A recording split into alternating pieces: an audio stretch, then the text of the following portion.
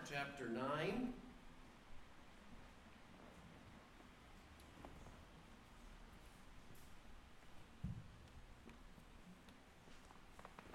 Mark chapter 9, beginning at verse 1, verses 1 to 13. If you're looking in the Pew Bible, page number is in the bulletin as usual, page 1004. Mark chapter 9, verses 1 through 13. So let me read for us this morning.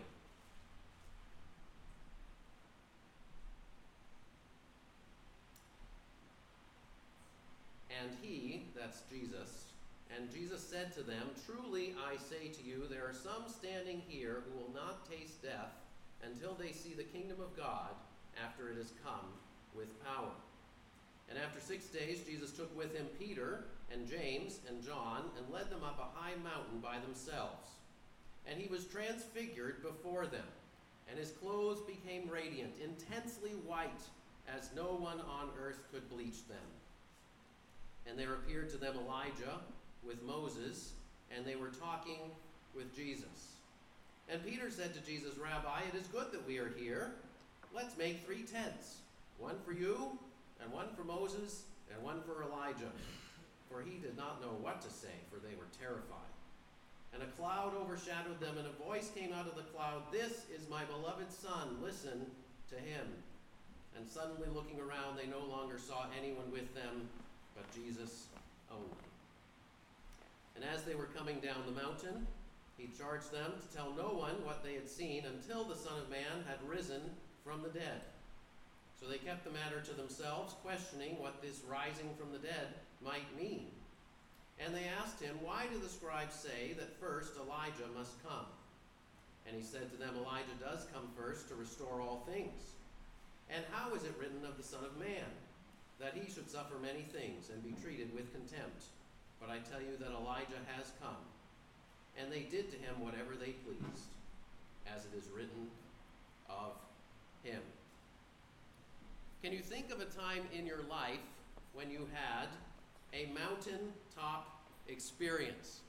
Now, I enjoy climbing mountains myself, and so while we were up in New Hampshire on our vacation, I got up early one morning, climbed Mount Monadnock, not far from where we were staying. It was quiet, just 1 or 2 other people up there with me, and the view was glorious. If you've been up there, supposedly you can see into all 6 New England states, and you can see the Green Mountains of Vermont and the White Mountains up north in New Hampshire, the birds circling in the sky, and so for 20 or 30 minutes I just sat up there and enjoyed the view.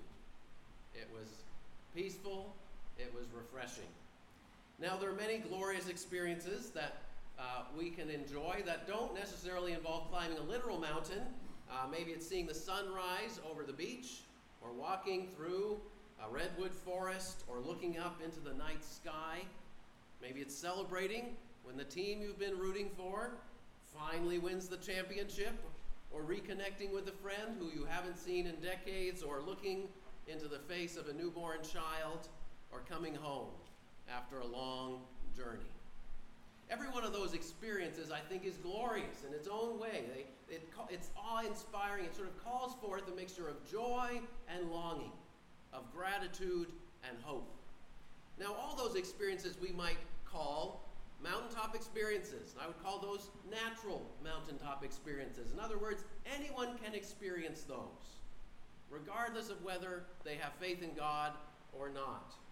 But Christians throughout history have also talked about spiritual mountaintop experiences, times when they particularly sensed the presence of God, the power of God, in a particularly powerful and intimate way. So here's one description of a spiritual mountaintop experience. This is from Jonathan Edwards. He writes this: "Once, as I rode out into the woods for my health in 1737, having alighted from my horse to walk in divine contemplation and prayer, I had a view that was for me extraordinary. I saw the glory of the Son of God as mediator between God and man, and his wonderful, great, full, pure, and sweet grace and love, and meek and gentle condescension. This grace that appeared so calm and sweet appeared also great above the heavens. The person of Christ appeared with an excellency great enough to swallow up all thought and conception, which continued as near as I can judge about an hour. This kept me the greater part of the time in a flood of tears, weeping aloud. I wanted to lie in the dust and to be full of Christ alone, to love him with a holy and pure love, to trust in him, to live upon him, to serve and follow him, and to be made pure with a divine and heavenly purity. So that was Jonathan Edwards' spiritual mountaintop experience. Here's one more from the French mathematician Blaise Pascal. This was actually found, this little description was found sewn into the pocket of his shirt after he died. He didn't talk about it while he lived, but it was a day that impacted him deeply. And it says, his description includes this. It says, "This day of grace in the year 1654 from about 10:30 at night to about half after midnight, 10:30 p.m. to 12:30 a.m. Fire, fire, God of Abraham, God of Isaac, God of Jacob, not of the philosophers and the wise. Security, security, feeling, joy, peace, God of Jesus Christ. Thy God shall be my God. I have separated myself from him. I have fled, renounced, crucified him. May I never be separated from him. Renunciation total and sweet." So there are many examples one could give of these spiritual mountaintop experiences where people have encountered the greatness of God and the goodness of Jesus Christ. Some of you have shared with me about times in your own life where you felt like the veil was sort of lifted. The presence of God came near. You're filled with the Holy Spirit, and God rescued you, and you experienced God's presence in a way that is very memorable, even if it happened a long time ago. Now others of you might say, "Well, that's interesting. Not sure I've had that kind of experience. That sounds a bit strange, maybe scary." Or you might say, "I wish I had that kind of experience, but I haven't. Am I missing out on something?" What are we to make of these mountaintop experiences, whether they're natural mountaintop experiences or spiritual mountaintop experiences? If they're from God, what might be God's purpose in giving them to us? Well, that's the question I want to focus on as we look into this morning's passage. This morning's passage shows us three purposes of mountaintop experiences. Number one, mountaintop experiences reveal God's reality. Number two, mountaintop experiences prepare us for the valleys.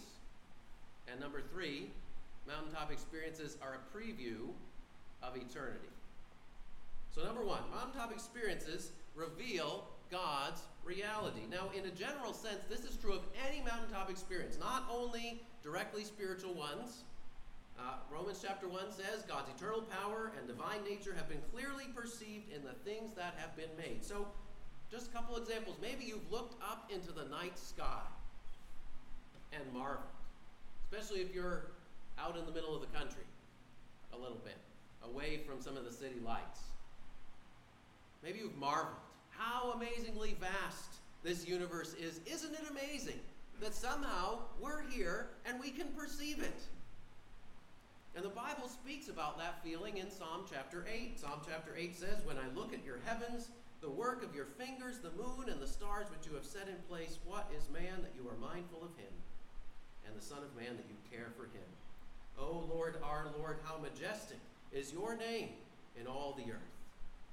Or maybe you've looked upon a newborn baby, maybe your own child or a grandchild or a niece or nephew, and just marveled at the mystery of life and our participation in it.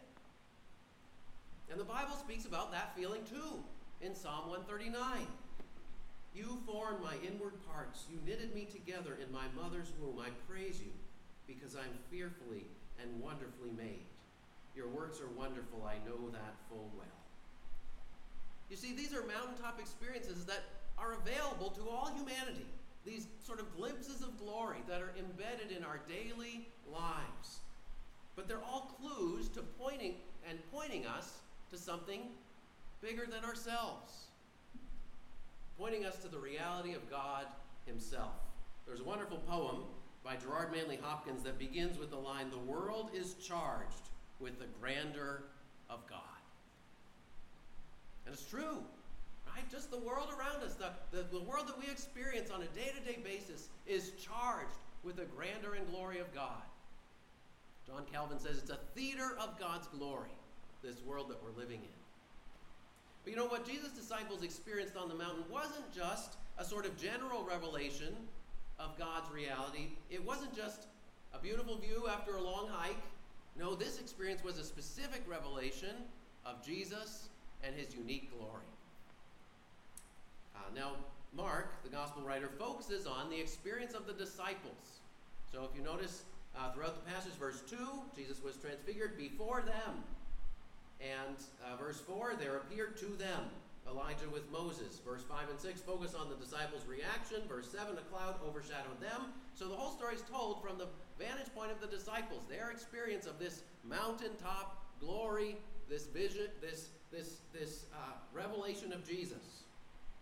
So the question is, what were the disciples meant to see? Verse 2 says, Jesus was transfigured before them. Now that word transfigured, it doesn't mean transformed. It doesn't mean Jesus became something different than he was previously. It means that his figure, that is his outward appearance, changed. So his glory that was hidden became manifest. And Peter and James and John saw it in front of their eyes. And verse 3 emphasizes that this wasn't a natural experience. His clothes were intensely white, like no launderer, literally it says no launderer on earth could bleach them. So this was a supernatural experience, not just a natural experience. And Jesus wasn't just an ordinary human being. He's the Lord of heaven, the Son of God himself. Then in verse 4, we see two of the greatest leaders of Israel's history appear along with Jesus. Elijah, the prophet Elijah, and Moses. Now, some people have asked, why Elijah and Moses? I think one reason could be in the Old Testament, both Elijah and Moses had gone up to the top of a mountain and met with God there. So, Moses, this is described in Exodus 24, Moses' experience. Moses goes up on Mount Sinai, and it says, the glory of, Exodus 24, verse 15 to 18, the glory of the Lord dwelt on Mount Sinai, and the cloud covered it for 6 days. And on the seventh day, God called to Moses out of the midst of the cloud. And you might notice that Mark chapter 9, verse 2 says this happened after 6 days. And Mark doesn't usually tell us a specific number of days between events until we get to very close to the crucifixion. So some people think Mark might be sort of reminding his readers that just as there was 6 days that led up to Moses experiencing God's glory, and then again 6 days lead up to the disciples seeing God's glory in Jesus, it says Moses entered the cloud and went up on the mountain. And in 1 Kings 19, Elijah goes to the same mountain, and he also encounters the Lord there. But you know what? The transfiguration of Jesus wasn't just a repeat of these Old Testament experiences. No, this one surpassed all previous mountaintop experiences. Moses and Elijah were there, but Jesus outshined them both. Now, look at Peter's response in verse 5. Peter thinks this is great. Rabbi, it's good to be here. Let's build 3 tents. One for you, one for Moses, one for Elijah. Peter wants to be up there for a long time. But Peter also seems to think that Jesus and Moses and Elijah are all about the same. Right? Build one for you, one for him, one for him. But if that's what he was thinking, Peter was deeply mistaken. Verse 6 says, he didn't know what he was saying. So, you see, Moses and Elijah weren't shining with the glory of God, only Jesus was. And what does God say in verse 7? He doesn't say, listen to Jesus or Moses or Elijah or any prophet you choose. No, he doesn't say that. He says, this one, Jesus Christ, is my beloved Son. Listen to him.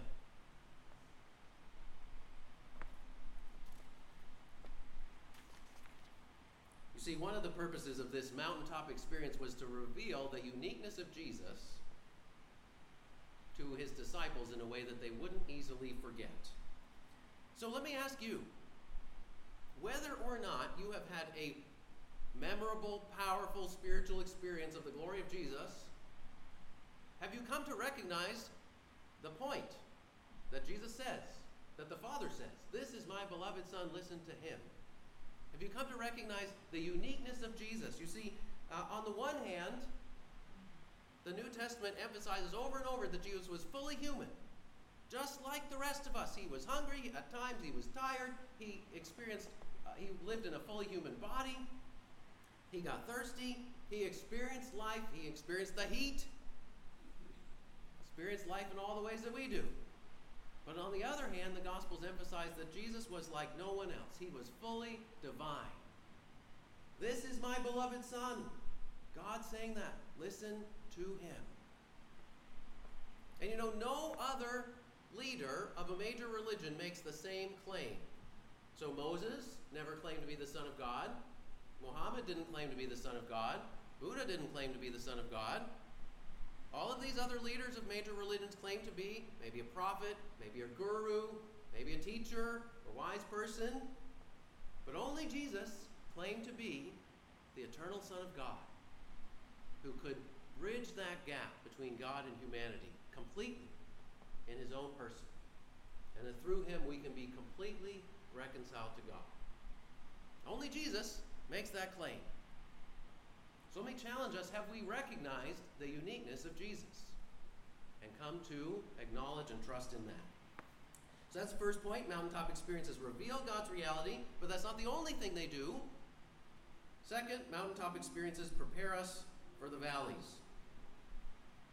Now verse 7 says, listen to him, listen to Jesus. And so you might say, well, what has Jesus just been saying? Jesus doesn't say anything during this transfiguration, but what we looked at last week was, Jesus said to his disciples, I'm going to suffer and be rejected and be killed and then rise again.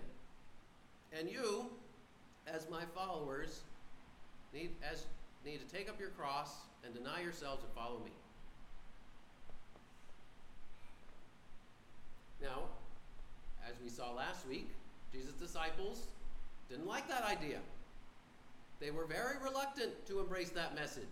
They didn't want Jesus to suffer and die, and they themselves didn't want to suffer and be rejected and be killed either. They didn't like that idea. But Jesus said, no, this is how it has to go.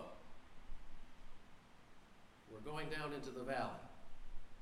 And in verses 9 through 13, Jesus affirms the plan hasn't changed. They were coming down from the mountain. Jesus says, don't tell anyone until I've risen from the dead. But of course the disciples think, well, wait a minute. In order to rise from the dead, you have to be dead first. And we don't want you to be killed and die like you just said you're going to. So we don't know what to think about this rising from the dead. What does that mean? And so they ask him a question in verse 11. Why do the scribes say, the scribes were the religious scholars, the scribes say that first Elijah must come.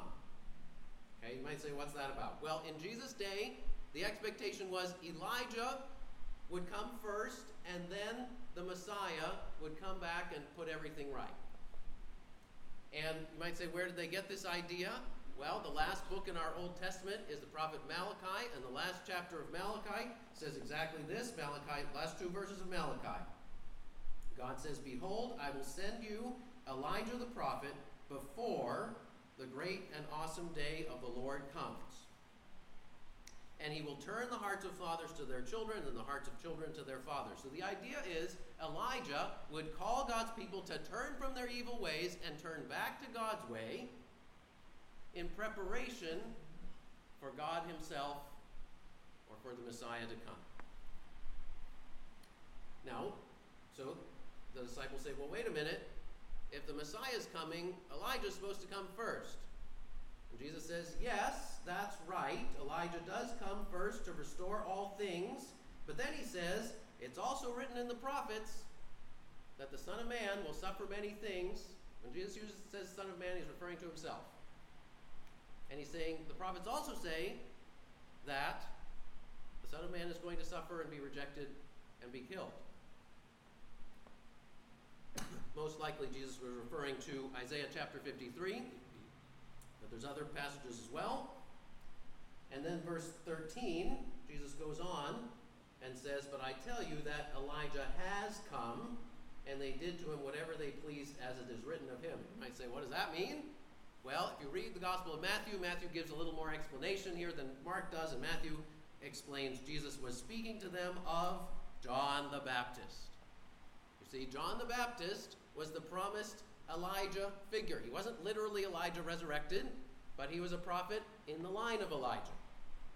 Okay, so if you read the Old Testament story of Elijah, Elijah's a prophet of God, and he's opposed by a wicked woman, Jezebel, and a wicked king, Ahab. And if you remember John the Baptist story that Mark tells, John the Baptist is opposed by a wicked woman, Herodias, and a wicked king, Herod. So they're both opposed, and John the Baptist gets executed.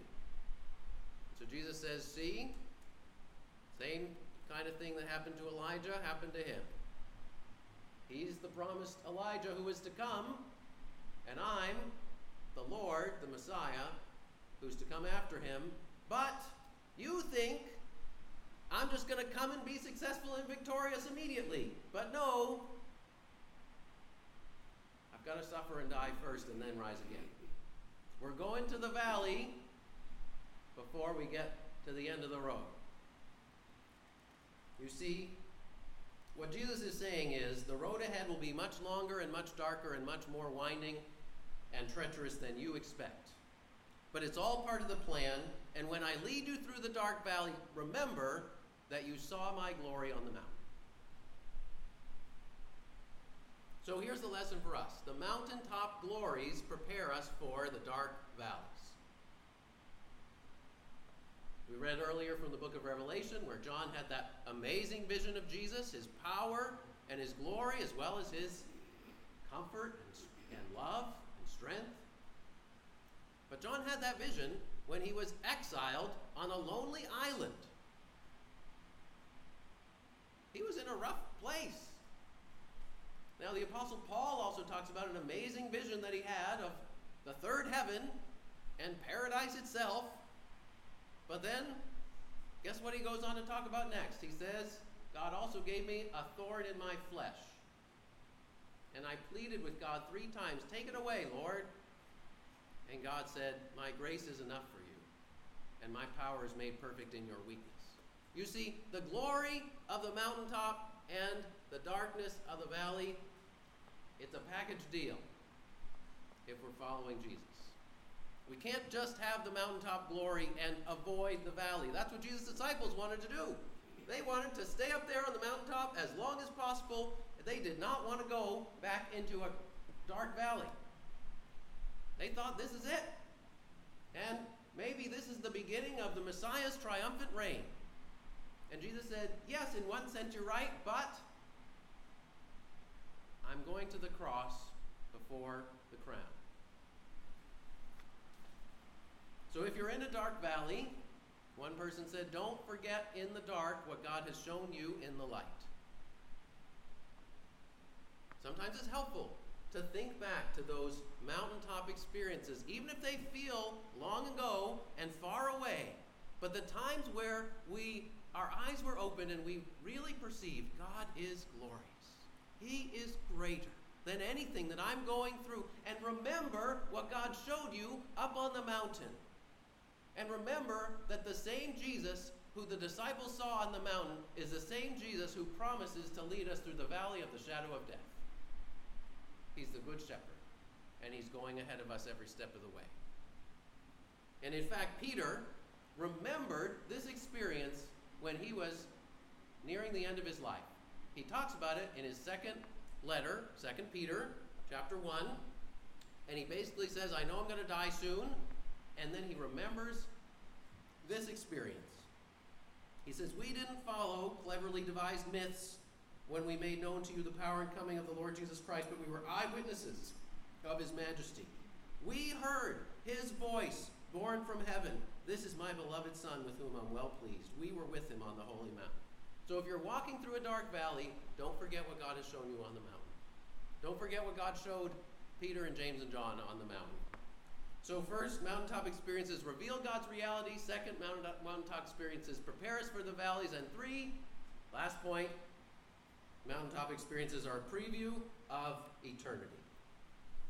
I think for some people, there can be a danger of expecting too much in this life. Some people expect God to constantly provide mountaintop experience after mountaintop experience. And they want to just be floating from one mountain to the next, to the next, to the next for their whole life. And so some people float around from one church to another and one Christian group to another because they're seeking that spiritual high. And sometimes it's really more of an emotional high. And so these people can be very excited and very active for a season, but in the end, they can also crash and burn. And Jesus doesn't promise that every one of his followers that we will just go from mountaintop to mountaintop, from one experience of glory to another without the valleys. In fact, Jesus only invited 3 of his disciples to see his glory on the mountain. Now, this was like the experience to end all experiences, right? This surpasses anything that any of us have seen. Jesus was physically there with them in his human body and shining with divine glory. I mean, there's nothing that surpasses this. But only 3 Jesus invited, Peter, James, and John. The other 9 he left at the bottom of the mountain. And he didn't repeat this for the other 9. It only happened once. So there can be a danger of expecting too much in this life. Okay, and this passage reminds us that we won't all have the same experiences. Peter, James, and John, Jesus wasn't punishing the other disciples by not bringing them. In fact, we can all benefit from this experience from Peter, James, and John's testimony. But I think for other people, there can also be a danger of expecting too little in this life. Some people can be prone to expect too much in this life in terms of mountaintop experiences, but others of us might be prone to expect too little. We might think, those spiritual mountaintop experiences, those must be only for church leaders and apostles and sort of super Christians.